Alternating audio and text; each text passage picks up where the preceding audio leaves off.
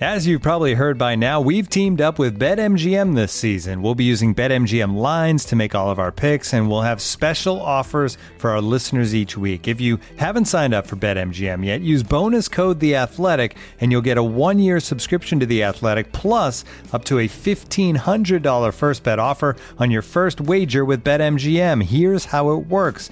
Download the BetMGM app and sign up using bonus code The Athletic. Make your first deposit of at least $10. Place your first bet on any game and claim your voucher for a 1-year subscription to The Athletic. See BetMGM.com for terms. U.S. promotional offers not available in D.C., Mississippi, New York, Nevada, Ontario, or Puerto Rico. Gambling problem? Call 1-800-GAMBLER. Available in the U.S. Call 877-8-HOPE-NY or text HOPE-NY 467-369 in New York. Call 1-800-NEXT-STEP in Arizona. 1-800-327-5050 in Massachusetts. 1-800-BETS-OFF in Iowa. 1-800-270-7117 for confidential help in Michigan. 1-800-981-0023 in Puerto Rico. First bet offer for new customers only in partnership with Kansas Crossing Casino and Hotel. Don't forget, if you haven't signed up for BetMGM yet, use bonus code The Athletic, and you'll get a 1-year subscription to The Athletic, plus up to a $1,500 first bet offer on your first wager.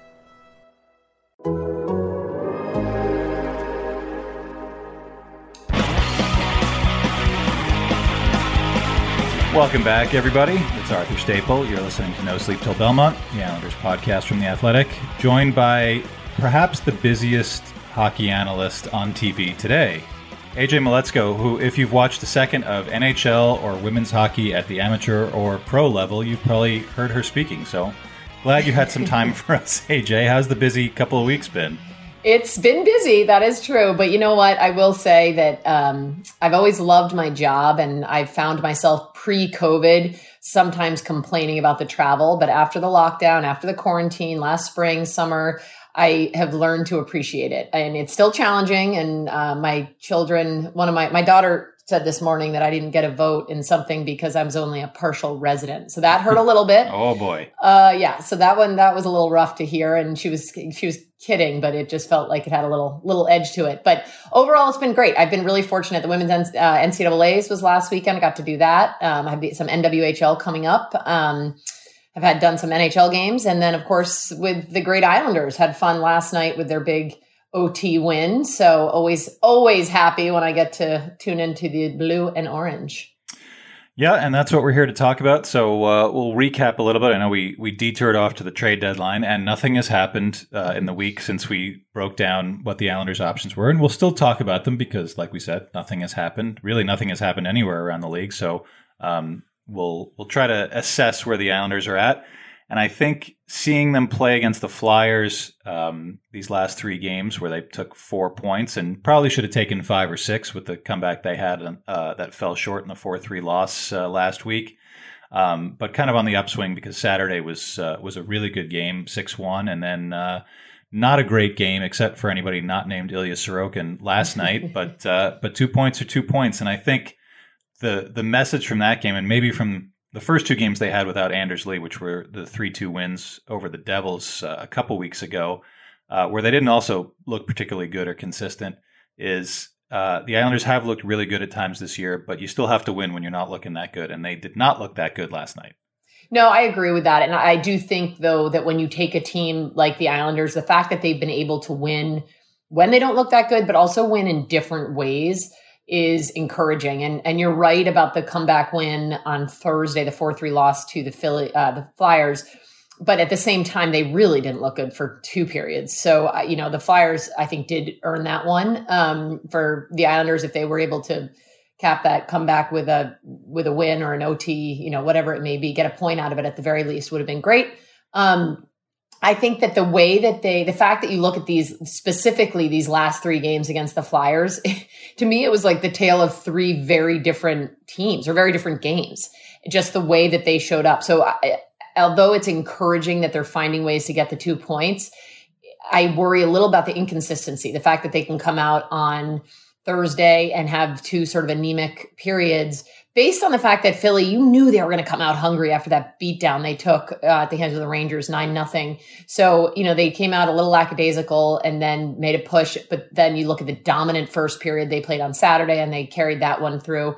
And then, of course, last night, Sorokin was so good in the first period, and that just put them in a position. I truly expected them to come out in the second period and be amazing to help Sorokin, and they weren't. But the fact that Sorokin kept them in that game and kept them competitive throughout was tremendous. I mean, 37 saves, 8 straight wins. So the guy's the real deal.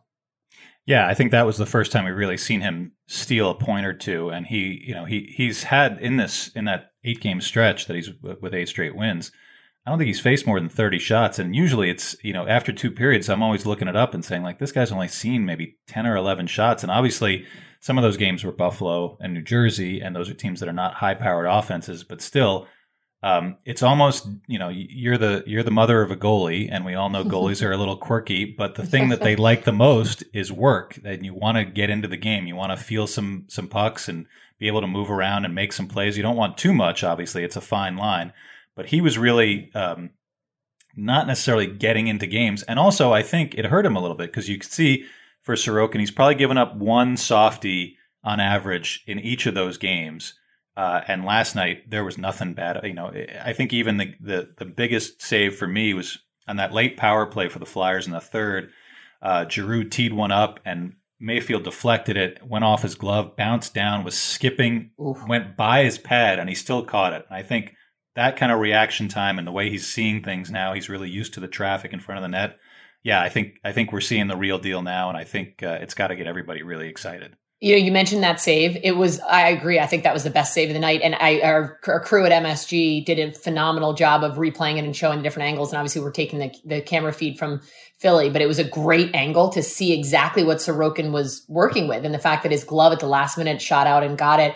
I did also like his save on Nolan Patrick late in the first period, still a 0-0 game. It was a partial breakaway.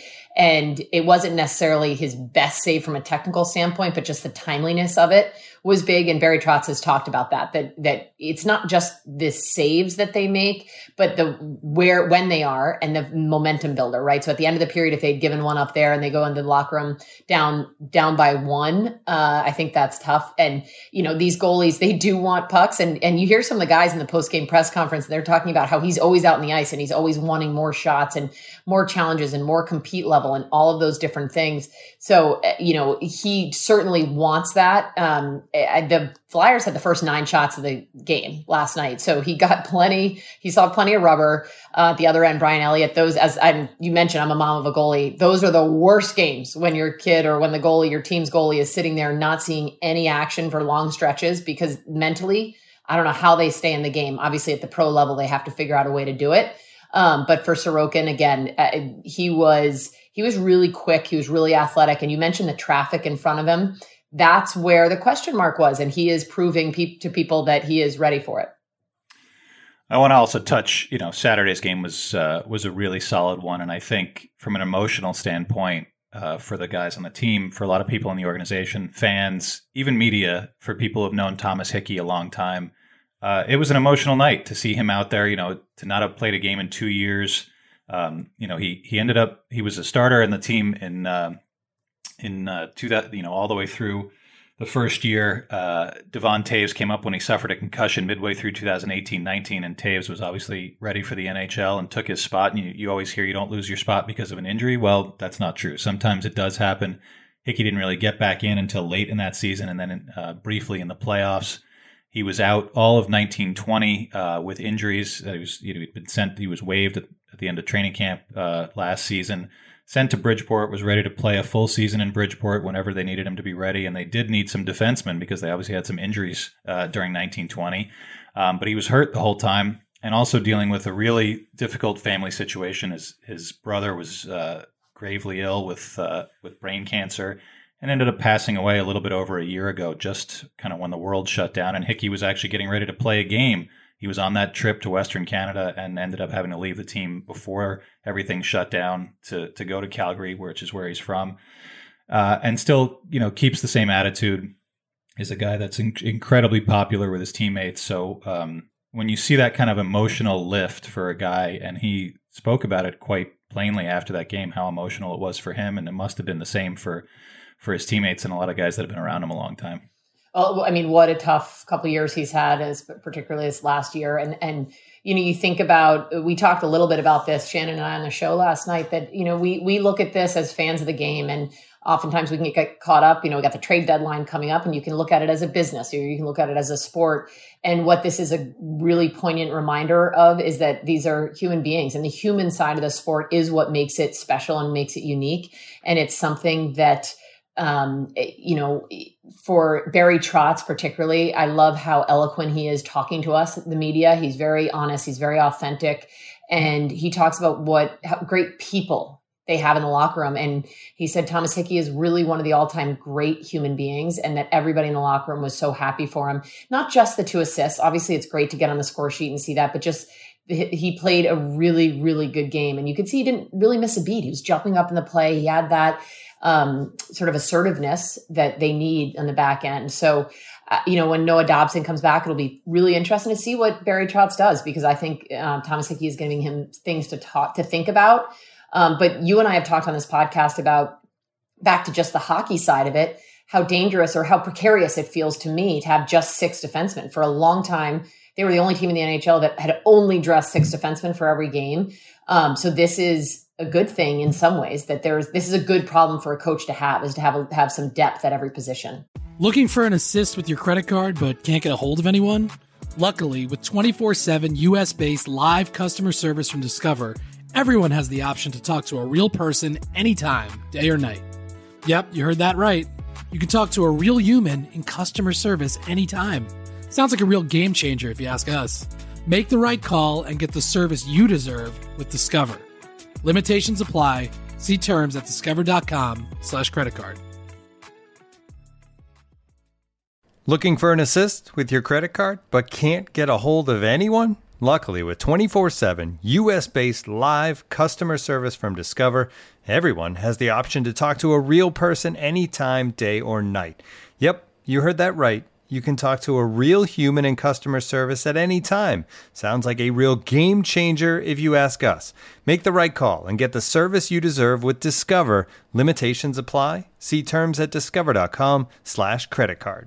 Now, as we said, last week was all trade deadline. AJ put on her GM hat and decided what the Islanders should be doing, and it was effective, but nothing has happened yet in the real Islanders world as far as the trade deadline. That doesn't mean nothing is going to happen. It certainly seems like the Islanders do need something. As we pointed out in the first segment, they had one impressive win kind of in the last couple of weeks since Anders Lee's been gone, and that was Saturday. Everything else, they had 3 other wins. 2 of them were against the Devils, 1 in a shootout. And then last night's overtime win where they didn't really look as consistent as they could. And then they had 2 losses where they were kind of, there was Washington was a little bit lifeless. Philly was lifeless for 2 periods before they had that furious comeback last week. So it does seem to me, and I think you can look at the lineup that they put out the last couple of games, Leo Komarov on Matthew Barzal's left side, Michael Del Col with Brock Nelson and Josh Bailey. And I think you look at those lines that they had, and really what you'd call technically the 3rd and 4th lines, centered by Jean-Gabriel Pageau and Casey Cizikas, were probably their best lines of the last few games. So that's not really sustainable, however. You need your top 6 to be your top 6. You need guys like Barzal to be super effective.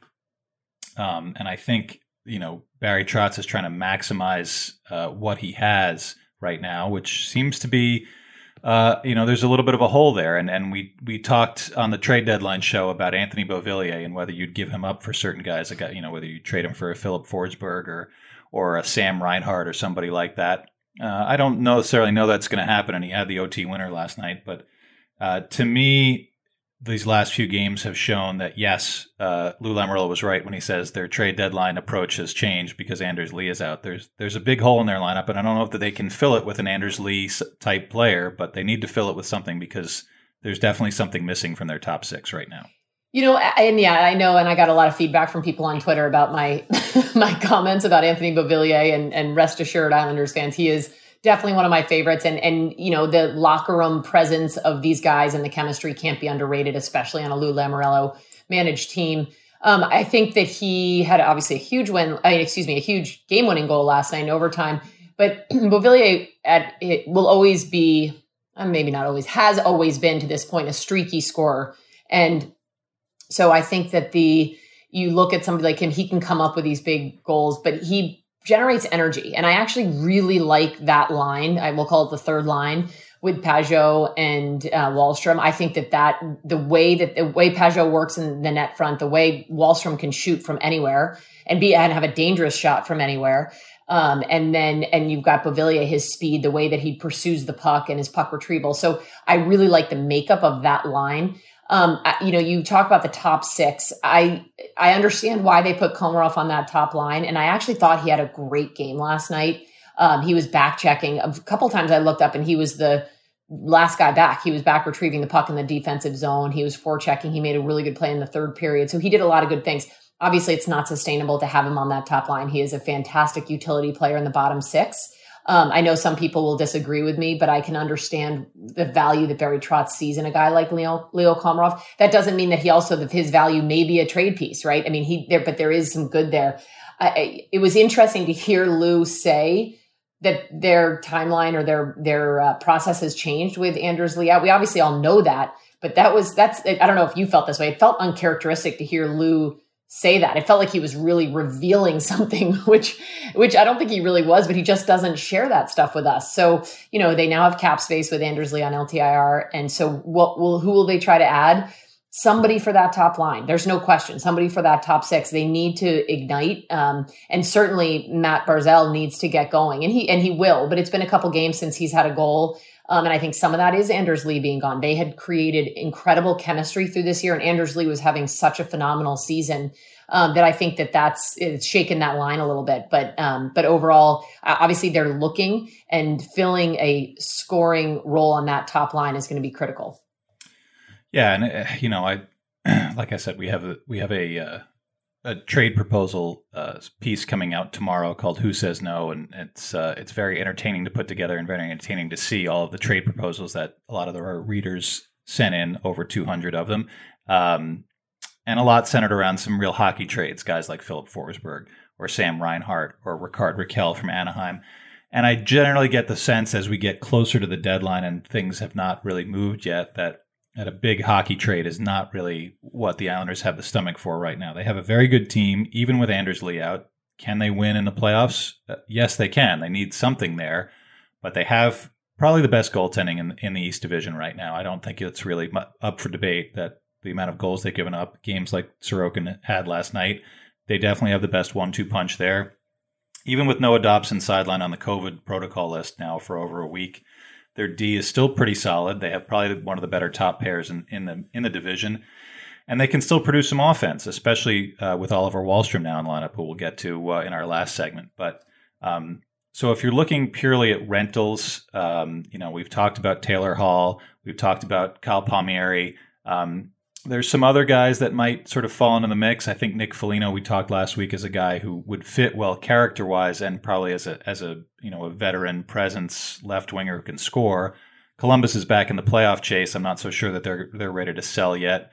So it's it is interesting, and the Sabres continue to just sink to the bottom, and they've had bad injuries now, and they fired Ralph Kruger. Taylor Hall just looks completely disinterested. Is that a guy you want to plug into your lineup right now at a decent cost of assets? I don't know about that. I think some people would be skeptical of that. So when you see them play without Anders Lee now for a few games, is there a player that comes to mind in the league that you say in the short term, well, if they could acquire this guy somehow and plug him in, that might be the guy that at least gives them a Band-Aid solution to get through the rest of this season? Pretty much all the guys you just mentioned, I think would be, and I do think with the exception of Taylor Hall, just because that's such a hot button right now in terms of the way he's played, and just it does seem like such a mess in Buffalo. Side note though, Don Granato is the interim head coach up there, and his sister Cami Granato is a teammate of mine, so I have a soft spot for the Granato family, and I do wish Donnie really well behind the bench up there, and I hope that he can start to right the ship. But it's for the amount of talent they have on that roster, it's crazy to me what's happened up there. So I don't know that I would want to touch anybody with a 10-foot pole of that, just based on the weighty psychological side effects of all that. Some of the other people you mentioned, Rakell, I did an Anaheim game recently, and I was impressed with him. I just based on like reading up and seeing what's going on in the West Division. Of course, I don't get to see a lot of those games when I'm not working them because they start at 10 or 10:30 at night. Which does not work with my sleep schedule. But Philip Forsberg is clearly a goal scorer. He's a big, strong presence, great hands. He had this incredible flip the other night. I don't know if people saw it. He put the puck up and over. I think it was Heiskanen, even one of the best defenders, and came in for a scoring opportunity. So, I'm sure that Islanders fans would salivate thinking of him on the wing with Matt Barzal, who's such a good setup guy. I think the cost for him might be a little bit high. Nick Foligno, you mentioned him, and I think you said he was maybe one of your front runners for that. I think the character side of it, the grittiness too. I mean, Anders Lee, him missing in the lineup is a physical presence, and he's so big, he's so strong, he's so good in front of the net that they do need to think about that too, and think about putting somebody that can sort of take over that position. So to answer, I mean, there's no one person that I'm thinking to myself, that's Lou's guy, that's who he should go after. I think there are a couple people, and it just honestly depends on what goes on, how they push the chips around and how they do their GM stuff. Speaking of the West, I'll throw out two names that I don't think we've really discussed a whole lot, and I haven't discussed them much on our site just because I'm not so sure that they make a ton of sense cap-wise or short-term positionally. But two guys from the West, one a current captain and one a former captain, Ryan Getzlaf and Dustin Brown. Elliot Friedman, who is as accurate as they come in terms of reporting, made sure to point out in his 31 Thoughts, which is must-read for anybody who cares about what's going on in the league, that it's just a guess for him because Lou Lamoriello does try to do stuff that nobody's going to figure out, or at the very least, he tells people if someone does let it loose, then it's not going to happen. He thinks Dustin Brown could be an Islanders target. The hold up there, even though he's 36 and he's having a very good year, and he's certainly been around and won a couple Stanley Cups, is he has another year left at about $5.9 million cap hit. That's going to be near impossible for the Islanders to fit in next season. So there's going to be a lot of gymnastics that would go with any acquisition of him. Ryan Getzlaf is a pending UFA. He's the face of the Anaheim Ducks for a long, long time, also a Stanley Cup champion. And both those guys bring a lot of the intangibles that Barry Trotz loves. Could you see either of those guys in blue and orange? Well, I actually just did the LA Anaheim game, and then I did the. Now you know. There you go. It's perfect. And I did the LA. Who did they play recently? The Vegas game on Sunday. So I have to say, I am really impressed with Dustin Brown. Just the way he's sort of resurrected his career. In a lot of ways, he's changed the way that he plays, and he's talked about it, and he's had to evolve to stay relevant in this game. One of my favorite side notes is that his kids, he was quoted as saying that his kids just don't think he's very good, which makes me laugh. Former captain, as you mentioned, and he's got 8 power play goals this year. And so I could, from a hockey standpoint, absolutely see Dustin Brown fit in really, really well over with the Islanders. To me, LA is still in the hunt. I mean, they're in 5th place. They're just outside of the playoff spot over in the West Division. So I don't know how much of sellers they're going to be. And talking to them, they really are believers that they're going to be able to crack that top 10 and make the playoffs. Anaheim, on the other hand, right now is in last, and I do think they'll be sellers.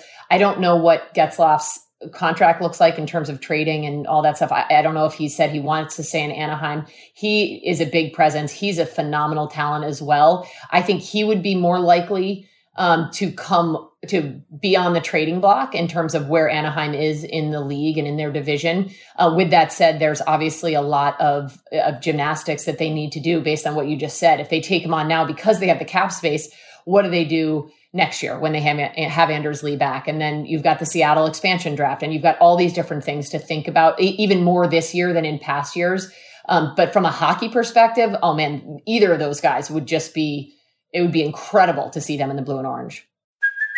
Hey, it's Kaylee Cuoco for Priceline. Ready to go to your happy place for a happy price? Well, why didn't you say so? Just download the Priceline app right now and save up to 60% on hotels. So whether it's Cousin Kevin's Kazoo Concert in Kansas City, go Kevin, or Becky's Bachelorette Bash in Bermuda, you never have to miss a trip ever again. So download the Priceline app today. Your savings are waiting. Go to your happy place for a happy price. Go to your happy price, Priceline. Well, we go from a couple of older guys to the Islanders' youngest guy, I believe.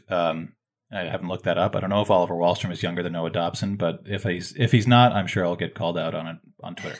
But right now, Oliver Wahlstrom really has, he's electrified the Islanders' offense. There's no other way to put it. The goal that he scored last night is a goal scorer's goal. It's a guy who is not flying by the net, who's not like, it's a guy who's standing there. He looked like a hungry dog waiting for supper time. Like he was just hoping that puck would pop free. It did. He picked it up, stuffed it in the net. It's impressive to watch him play in addition to how he carries himself. He just seems like, and he had a wild week. He has another couple of goals. A couple of assists in the big 6-1 game. His first NHL fight, Oscar Lindblom, who's not a guy you would think would drop the gloves with Wahlstrom when it was 4-0 on Saturday, and Wahlstrom was a willing combatant and took him down. So he's had a lot going on, a lot thrown at him, and I don't know that anybody could have seen this year coming for him after a 10-goal season in the AHL last year. The year before that, he leaves college, which was not a decision the Islanders were supportive of really in any way, but he still did it. This is a trajectory that I don't think has been seen a lot before with a guy who was better at the NHL level than I think he was at the minor league or even the amateur level. Yeah, and it's interesting because when we did our podcast in January, the season started January 13th and started talking about these guys, there was all this question about who was going to be in the lineup. We had Bellows, we had Wahlstrom, and then we saw Austin Czarnik for a little bit, all these different people that were they were trying to figure out who was going to be on the wings for JG Pageau. In Wahlstrom's first 10 games that he did dress, he had 1 goal. So, I thought, okay, he's coming into his own. It's been amazing. Since February 22nd, he leads the team in points. He's got 13 points and 8 of them are goals.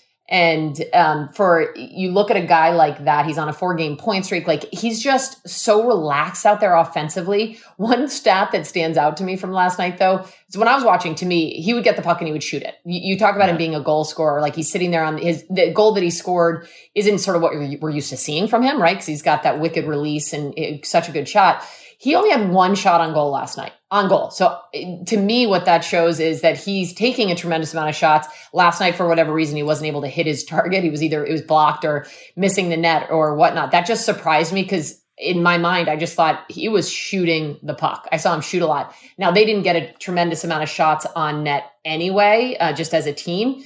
They had only 19 for the whole game. When I heard his post-game press conference and he was talking about Sorokin and he was talking about how he's finding his confidence and he's coming, learning how to play in the NHL. And it just struck me. I thought these are the things that people were saying about Oliver Wahlstrom like 3 weeks ago, right? Not that long ago that people were saying he's starting to find his confidence. And the fact that he's able to recognize that in one of his other rookie teammates, I think says a lot about him and his development, and he's sort of got a wisdom about him right now that he's just going out there and he's trusted the process through those first couple games when he wasn't scoring goals.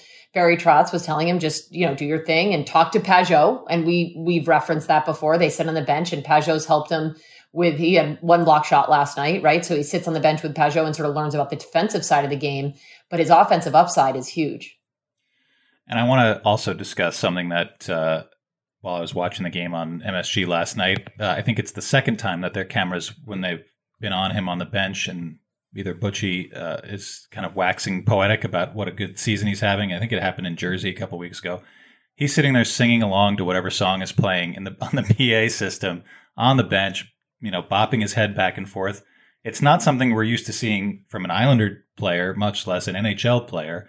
And I did ask Barry about it post-game last night, and he laughed and he said, "I love it. This is a young guy. The moment's not getting him. He's loose."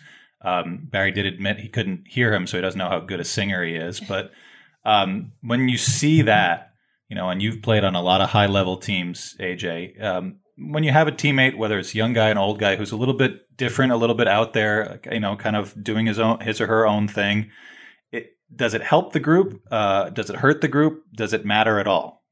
It helps the group. I mean, I think that's the beauty of a team. Any team that I've been on, any successful team that I've been on, has had every different type of personality. And then you all appreciate each other's differences, and the similarities you have is your goal, right? So as a team, they come together and their goal is to win every hockey game, score whatever it may be, go in, win the Stanley Cup, that they've got short-term and long-term goals as a team, and individually they have goals. So that's what unifies them. But what makes it interesting is everybody's differences and the fact that they can be a little quirky. And when you're on a team, a little less maybe in quarantine, during COVID times, where they can't have their team bonding quite as much. So the times they are together are at the arena or practices, and they can't go out to dinners, and their road trips, even when they're on the road, they're in their hotel rooms. They're not allowed to do anything. So, all of that is it was a lot of it challenging. But I think when you have a team that has these differences, it gives the team character. It gives the team layers. And obviously in conjunction with that, if it's a successful team, it means they accept each other's differences and quirkiness. And Barry Trotz is the perfect coach for that. I think he loves that. And by the way, you see the looseness. You've got a 20-year-old kid. I mean, for those, I don't know how old our listeners are by and large, but he was born in 2000. He was born in the year 2000. So he's a young kid, and he's out there in this huge stage, and he's able to sing along to the music and bop his head and then go out and score a huge goal. So, there's really not a lot to dislike about that. I was going to ask you for an example of a teammate without calling anybody out from your playing past, but maybe we'll think about that for next week. But, what if I'm the quirky one? What if maybe I was the weird one? What would you have been singing on the bench, I think is the question there. That's a good, for anybody, actually, I guess it's mostly in our rehearsals. When we rehearse now, Shannon and I sing all the time, and all we ever hear is Butchie telling us not to sing. So I will refrain from doing that on this podcast. And if anybody is old enough to have remembered us winning the gold medal, us singing the national anthem was horrifically bad, but it was so much joy that you can't help but appreciate it. So I would have been singing along on the bench. I would have been bopping, whatever was playing in the arena. But yeah, no, we had some awesome, amazing teammates, and everybody had their own differences in a great way. Well, it's obviously working for the Islanders too. So thanks, AJ, for another good week of breaking down what's going on with the Islanders. Always my pleasure. I love it, and always good to catch up with you, Arthur. And thanks, everybody, for listening. This is No Sleep Till Belmont. Make sure to, when you're listening on your favorite platform, to subscribe, leave a review. We need all the feedback we can get. So hopefully keep listening, and we'll be back next week. No Sleep Till Belmont, your Islanders podcast from The Athletic. Thanks, everybody.